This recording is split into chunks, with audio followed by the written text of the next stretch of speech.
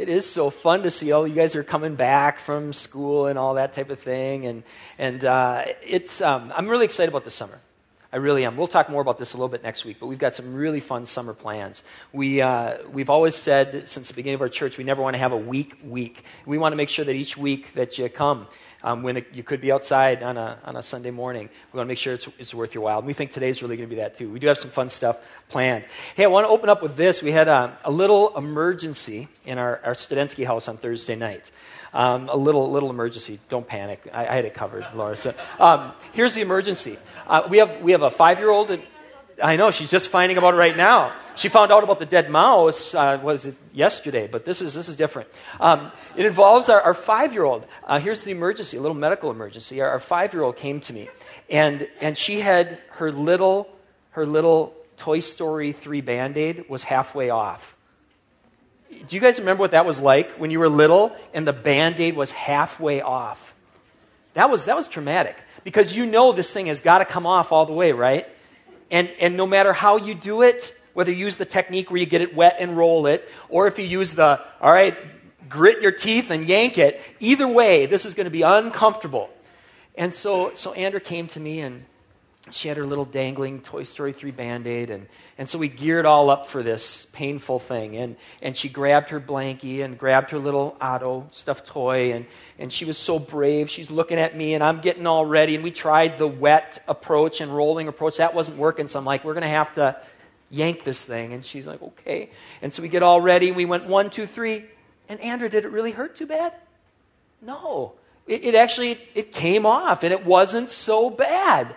And so there was much rejoicing, because I thought, man, bedtime is going to be backed up a long, long time. Well, the reason I'm sharing that story is we've been in a series that I was kind of feeling half Band-Aid about.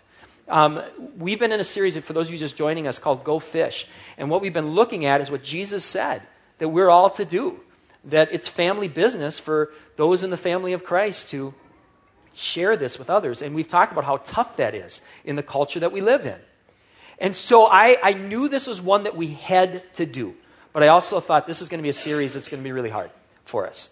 And it's going to be one of those things where it's like the Sabbath. You're like, oh man, okay, I know I'm supposed to do the Sabbath, but I'm just neglecting it. It's like, okay, we know we're supposed to be reaching out our faith. And I felt like, and I'm just being straight with you, I felt like going to the series, it was going to get really, really uncomfortable, because we were going to be looking at things that we're supposed to do that we're not doing.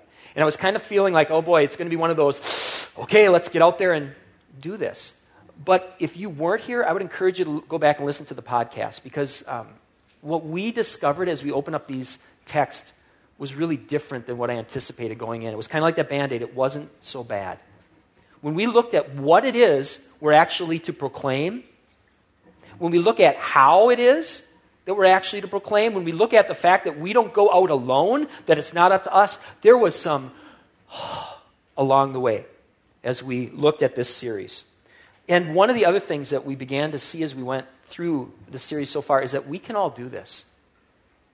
In particular, because it's not up to us. This is something we can all do. Now, in this series, so far what we've been looking at mostly is our example. One of the things we've been stressing over and over and over again is that you lead with your example, especially in this culture. You lead with your lifestyle. You don't just come out with the words first, because in our society, people are saying stuff all the time. People get messages all the time. And unless you have something in your life that makes people want to listen, it doesn't matter. You know, some mornings we come in here and they got the spinning class going and their music's going and AC/DC is just cranking the hallways, right? Now, for us to go down, unplug their iPod and say, do you know what some of their songs say? Not going to be real helpful in our society, or probably in almost any society, right? But when they see you guys vacuuming the carpet after we're done, when other people are paid to do that and you guys just do those types of things, then people are more likely to listen. When people see in our midst excellence that is God-honoring rather than self-exalting, people take notice. When people see that lives are being changed here, and that instead of just being as stressed out as everyone else, we're starting to have peace and joy and our relationships are healthy, people take notice. When we really listen, when people have questions and we really listen, people take notice.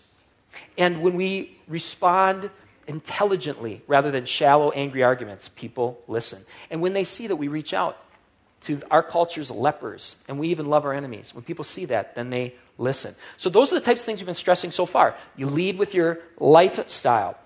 But our world needs more than that. They need more than just a good example. They need to hear the good news. And so that's what we're going to focus on as we close out our series today, as we wrap it up. What do we say? You know, I think of how the church is so much like society in too many ways. And one of them is society tends to do the pendulum thing, right? They swing from one thing to another. If you've been alive for almost any period of time, you see our society go this way and then this way and then this way, and you're getting sleepy, right? So the church tends to do this, and particularly when it comes to the verbal witness. There was a period not too long ago where we were way over here, where it was almost only words, that almost all the churches, what they were doing is trying to proclaim the message with their words. And then right now, we're in a shift where it's almost so much that the churches are doing the lifestyle stuff that they're not talking about the good news. They're not sharing verbally the faith. And what does the Bible say to do? One or the other? No, it says it's the both and. That's where the power is, in that tension. When we have a lifestyle that matches our words. So today we're going to be digging into the message itself, the gospel message. And to introduce it, we've got a skit. Because what you're going to see in this skit is that sometimes getting the words right can get kind of muddy. So you guys want to come up and do your thing? Let's have a big hand for our first ever. Is this it? This is our first ever skit, I think. So take it away. All right. I want to welcome you to Diversity University's annual panel discussion. My name is Professor Tickleman, and I teach religious studies here at Diversity University. I'm also going to be the moderator for this forum. I want to welcome all of our guests here that are here for the first time on our campus. Well, sorry, that's not exactly right. I actually want to especially welcome all of you here, because at Diversity University, we believe that everyone is equally welcomed, equally valued, and equally respected. I just can't get over how many of you turned out for today's discussion regarding eternal life. I had no idea that this topic would be so popular. Sorry, again, I jumped to a conclusion, didn't I? I have no right to assume that I know your individual reasons for being here. In fact, I should do that before conferring with each one of you individually. Well, today we have two special guests. Well, we have all of you are our special guests. Today, we're going to hear from two unique perspectives. Well, not to say that your perspective is not also unique. Today, we're going to hear from two individuals, no more or less special than yourself, who are going to share their opinions, no more or less unique than your own, as they talk about their own individual views regarding eternal life. We're going to hear first from Bob from Bemidji Baptist Church. Can we give him a nice DU welcome? Yeah.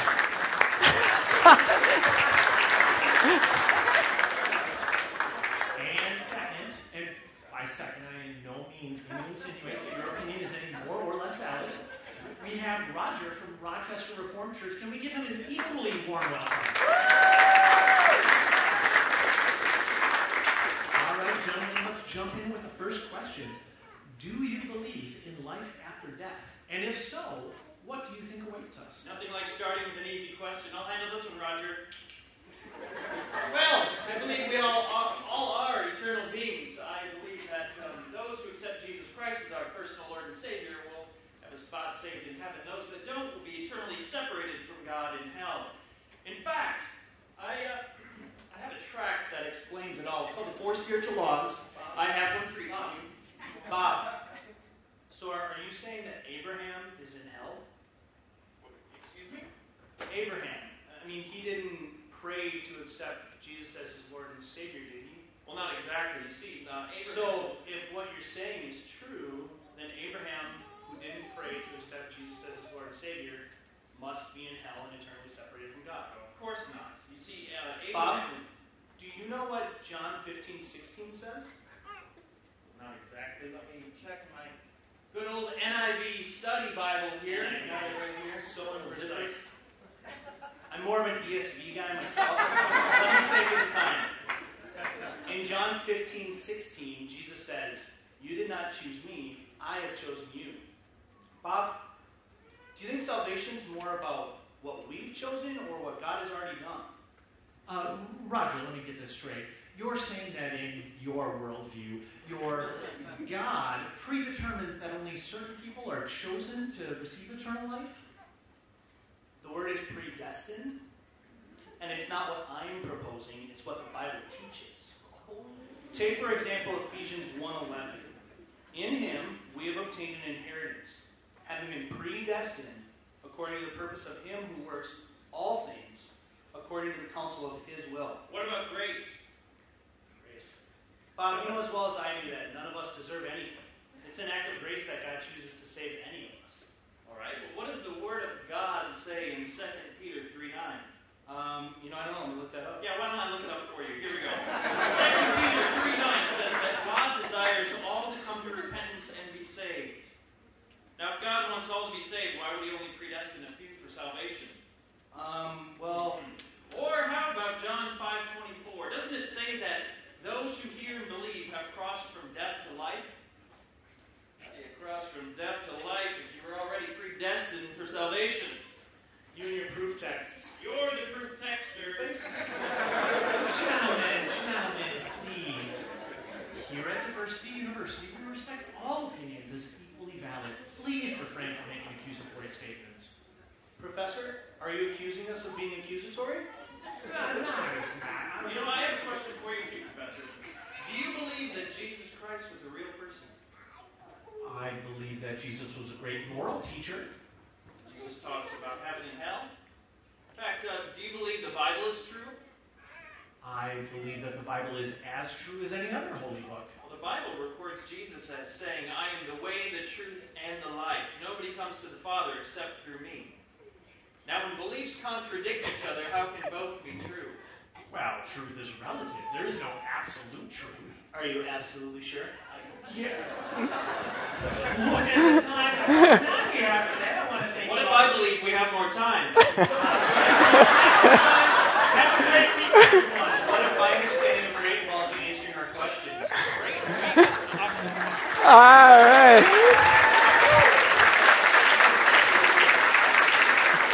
Oh.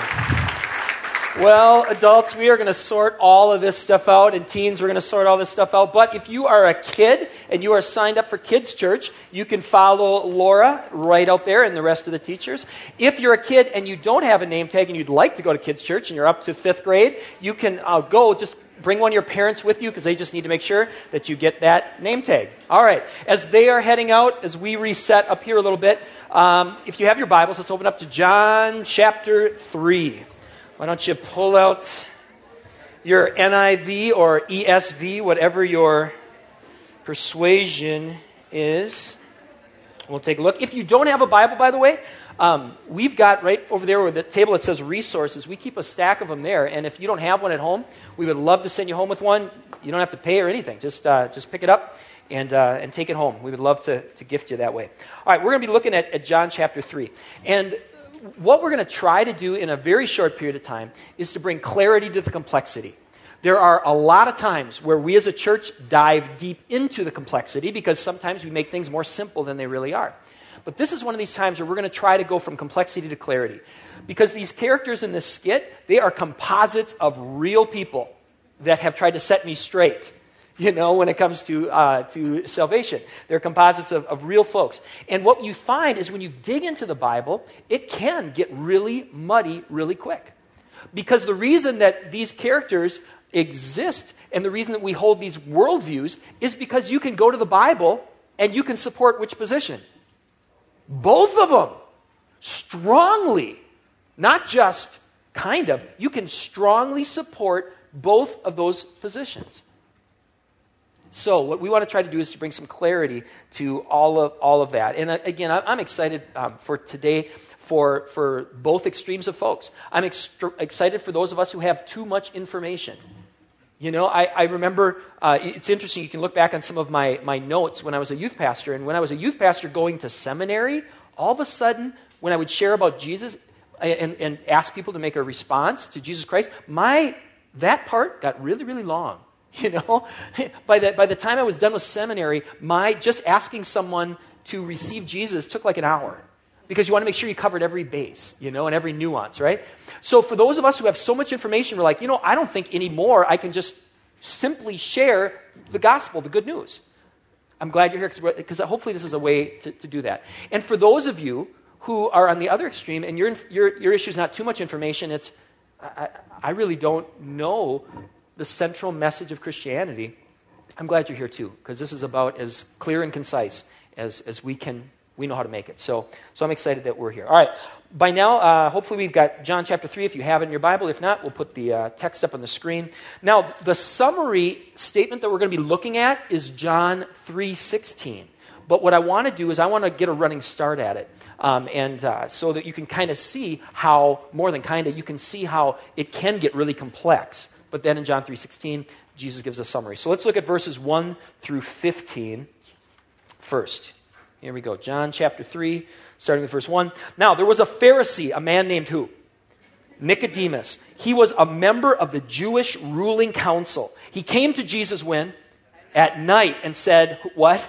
Rabbi, we know that you are a teacher who came from God, for no one could perform the signs you are doing if God were not with him. Jesus replied, very truly I tell you, no one can see the kingdom of God without being born again. How can anyone be born again if they're old? Nicodemus asked. Surely you cannot enter a second time into your mother's womb to be born? Jesus answered, very truly I tell you, no one can enter the kingdom of God without being born of water and the Spirit. Flesh gives birth to flesh, but the Spirit gives birth to spirit. You should not be surprised at my saying, you must be born again. The wind blows whenever it pleases. You hear its sound. You cannot tell where it comes from or where it is going. So it is with everyone born of the Spirit. How can this be? Nicodemus asked. You are Israel's teacher, said Jesus, and you do not understand these things? Very truly I tell you, we speak of what we know, and we testify to what we have seen. But still, you people do not accept our testimony. I have spoken to you of earthly things, and you do not believe. How then will you believe if I speak of heavenly things? No one has ever gone into heaven except the one who came from heaven, the Son of Man. Just as Moses lifted up the snake in the wilderness, so the Son of Man must be lifted up, that everyone who believes may have eternal life in him. Whew. I made a note that we need to come back to this text. It is so rich. Let me just show you some of the bullet points here. This text, this thing that we just read really, really fast, it is almost every verse is loaded. Almost every verse is nuanced. Almost every verse has incredible depth. You could mine just one of these verses. We won't go into the examples themselves, but let me just highlight some things. Nicodemus is called a ruler of the Jews. That is significant. Nicodemus comes to Jesus when? At night. That is significant. Nicodemus calls Jesus rabbi. That is significant. Nicodemus says, we know that you are the teacher from God. Not that I know, but we know. That is significant. Jesus uses the phrases born again, kingdom of God. Very significant. Nicodemus asks a follow-up question. The very fact that the Bible records him asking a follow-up question is significant. Jesus speaks of being born of water and the Spirit. That is significant. Jesus calls Nicodemus the teacher of the Jews. That is significant. Jesus links the wind and the Spirit. That is significant. Jesus references Moses lifting up the serpent in the wilderness. That is significant. Jesus says so much, the Son of Man be lifted up. All of these things are significant. It is no wonder why the waters get muddy. Because we try to explain Christianity, and even this summary statement that's about to come that Jesus gives is preceded by things that have divided churches. So yes, the message of God given to us is rich, it is nuanced, it is textured, it is wonderfully complex. But Jesus doesn't leave us there. Throughout the Bible, there are various summary statements that we have on a whole lot of things, of what it means to follow God and how do you summarize the whole of the Bible. Well, here is a summary statement when it comes to the good news, the gospel of Jesus Christ, and it's found in John 3:16. Would you please read this together with me? For God so loved the world that he gave his one and only Son, that whoever believes in him shall not perish, but have eternal life. How many of you were asked to memorize that at one point in your life? Anyone memorize it in King James? Whosoever believeth? Yes, me too. It's hard for me not to say whosoevereth or whatever, believeth in him. the reason that so many of us were asked to memorize this is because this is the best summary I know of in the Bible when it comes to how do you summarize the good news? How do you summarize the gospel message? So what I want to do then with the minutes we have left is to take this verse and give you a simple way to recall it. I encourage you to open up your Bible and point to it, but if you're ever in a position where now, because of the life you've lived, because of the work of the Spirit in a person, they are asking you, how do I become a Christian? Or what does it mean to become a Christian? That you'll have a way you can just quickly jump to. And so here's what I want to do. So in your notes, we have, in your notes there's a green, or in your bulletin there's a green page with your notes. We wrote this verse at the top, and then there's a couple blanks. Let's start filling them in. And the first two are God loved, God gave. If you're going to start explaining this, it may be that you just read the verse and the Spirit has already been at work enough in their life where they're like, okay, I'm good. But if you want to explain a little bit more, you can start by saying God loved, God gave. Let me explain a little more some of the richness about there so that it makes more sense. We'll start with the God loved. This is a profound and life-altering statement. Again, I keep making notes to myself of all the things we need to come back to. One of them is to spend a whole week on that, of how profound it is when you really understand that God loved. And I think part of that is because so many of us often feel the opposite. We feel like, where is God right now? You feel forsaken by God, or you feel kind of fearful of God. That not that God loved, but God is, out to get you. Some of us feel like that. Or that God isn't a God of love. God is a God that keeps you from having fun and doing the stuff that the people that don't follow God get to do. There are all these misconceptions we have. Instead of saying God loved, so many of us are God this, that, and the other thing. The message is God loved. And what do people do when they love? They give. God loved, God gave. And in this case, He gave us His one and only Son. And here again is where understanding the depth of this makes such a difference. Because when God loved and God gave, it's not because He had a deep need that wasn't being fulfilled. And I've mentioned before, we're going to come back at some point to talk about the Trinity.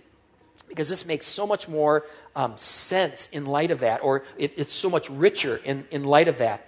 That God didn't give because He needed somebody to love, or needed someone to love Him back. God already existed in perfect community, in perfect love, in perfect glory giving, Father, Son, and Spirit. God didn't have a need to be loved. God already existed in perfect love.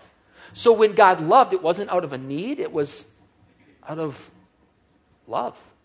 It was out of grace that God loved and God gave. And so when He came, it wasn't for selfish motivations. It was to straight up be our rescuer. Here's a great quote from C.S. Lewis. He's got a lot of great quotes. Here's one of them.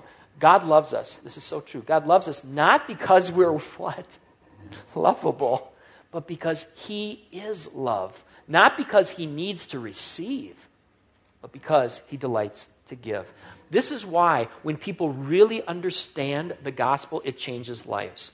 This is why no love in history has been sung about more, has been written about more, has been studied more, has been sacrificed for more. When people get this love, it changes them. It changes them. I cannot overstate this. I cannot. It transformed them. And again, this is why sharing the gospel messages is so important. Because they can see changed lives, but sharing the message is so important so that they can know that God loved, God gave. All right, so this is a one-of-a-kind love. This is a one-of-a-kind gift. God loved, God gave. What do we do? Here's the last two blanks that we can write down. Well, our part then is to believe and receive. God loved, God gave, we believe, we receive. Let's talk briefly about these. And the way I want to start by talking about it is notice what it doesn't say. In Jesus' summary, notice what He doesn't say our response is. He doesn't say that religious life or that eternal life is for those who get religion right. Let me say that again. Jesus doesn't say those who do the religious stuff right are the people that get eternal life. In fact, doing the Christian stuff doesn't make you a Christian any more than wearing a Joe Mauer jersey makes you a member of the Minnesota Twins. They're two different things, doing the stuff and really believing in. So Jesus didn't say, do all the religious stuff. Jesus also didn't say eternal life is for those who live consistently holy lives. Talk about grace. It doesn't say that, at least not in the summary. That it's not about getting your life right, which is good news if you are anyone. Because all of us, one of the most profound things about communion for me is when we come forward and I know enough about a number of our lives where I'm like, we all have our stuff. Everyone who comes forward has their stuff. If you're thinking, how dare I come forward for communion? How dare any of us? But that's the beauty of the good news. God loved, God gave. He receives us. We don't have to have our lives together first. While we were still sinners, God loved us and demonstrated this love by sending his Son to pay the price for our sins.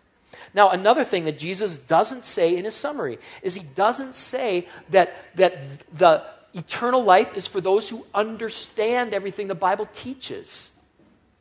Did you catch that? That's so important. When Jesus gives a summary, he doesn't say eternal life is for those who understand everything the Bible teaches. To become a Christian, you don't have to first solve this paradox that we showed on stage. You don't have to first sort that out. The people of God have not been able to sort that out, in all of our time together. You don't have to solve the creation-evolution debate to come to Christ. You don't have to know all the names of who the first two people were, all of their sons, and how their sons found wives. Shoo, good. He says, shoo.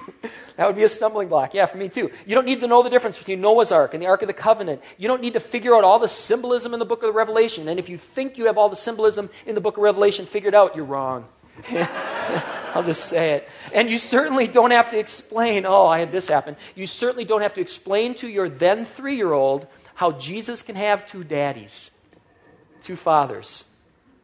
I thought Joseph was his father. Yeah, they didn't train me for that one in seminary. You don't have to have all these things figured out to be a Christian.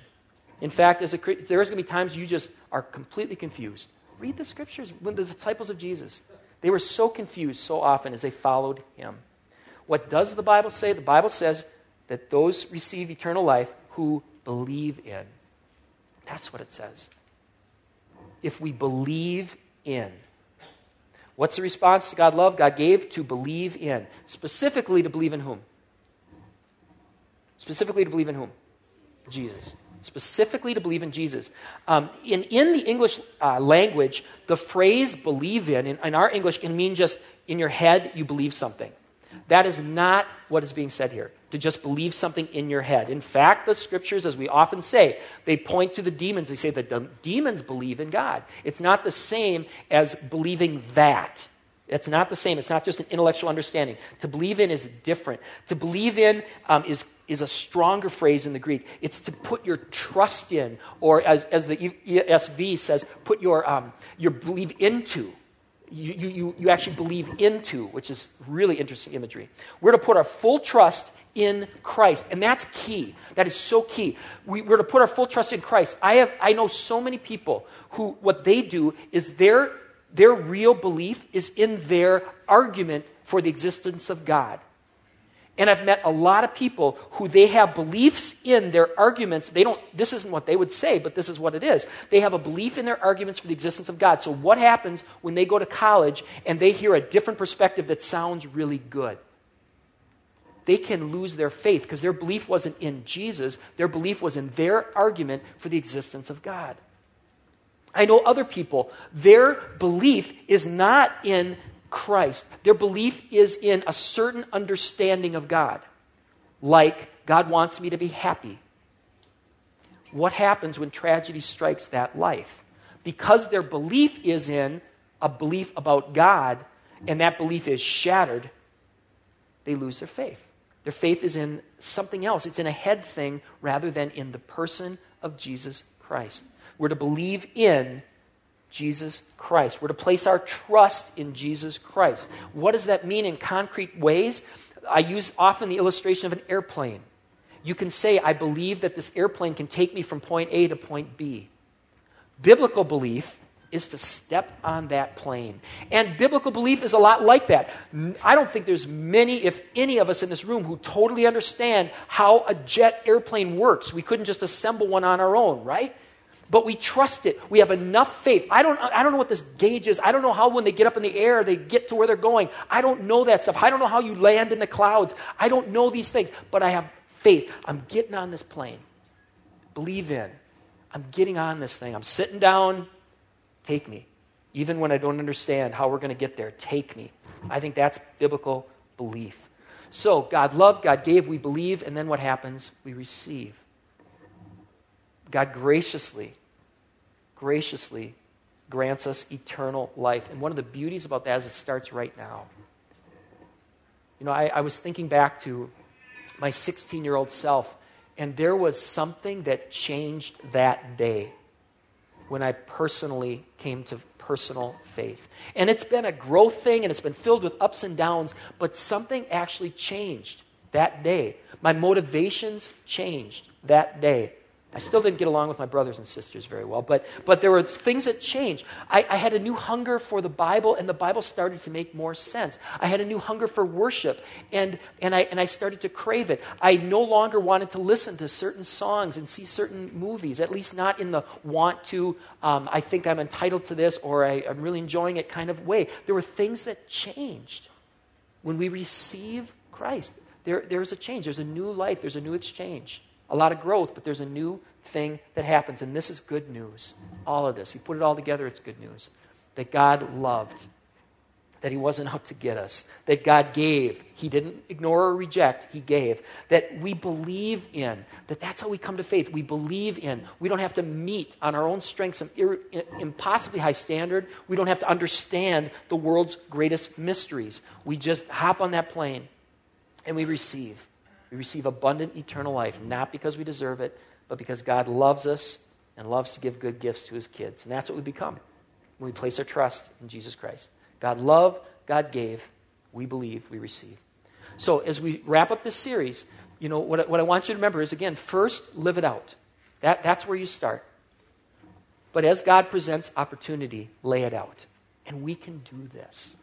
What I've just given you today, this little model, is not necessarily the best thing out there. It is not the only thing to say. In fact, the best words to use are the ones that the Holy Spirit gives you. But most of us, we have a hard time knowing what that is, you know? So in those moments, here's one that you can do, that you can remember. In fact, I think most of you already have it. No peeking at your notes, all right? If someone is saying, how do I become a Christian? What is a verse you can turn to? John 3:16. And if you're trying to explain it, you can say God loved, God, we. You've got a template right now. We can do this, you see?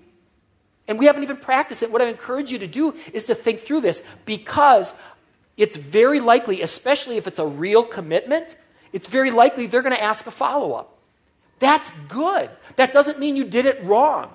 You know, sometimes we feel like that, don't we? That if we have to get the formula right and we have to say everything so that there are no questions. Who first gave this summary? It was Jesus. Who said John 3:16? Jesus. He said it to who? Nicodemus. Did Nicodemus convert on the spot? No.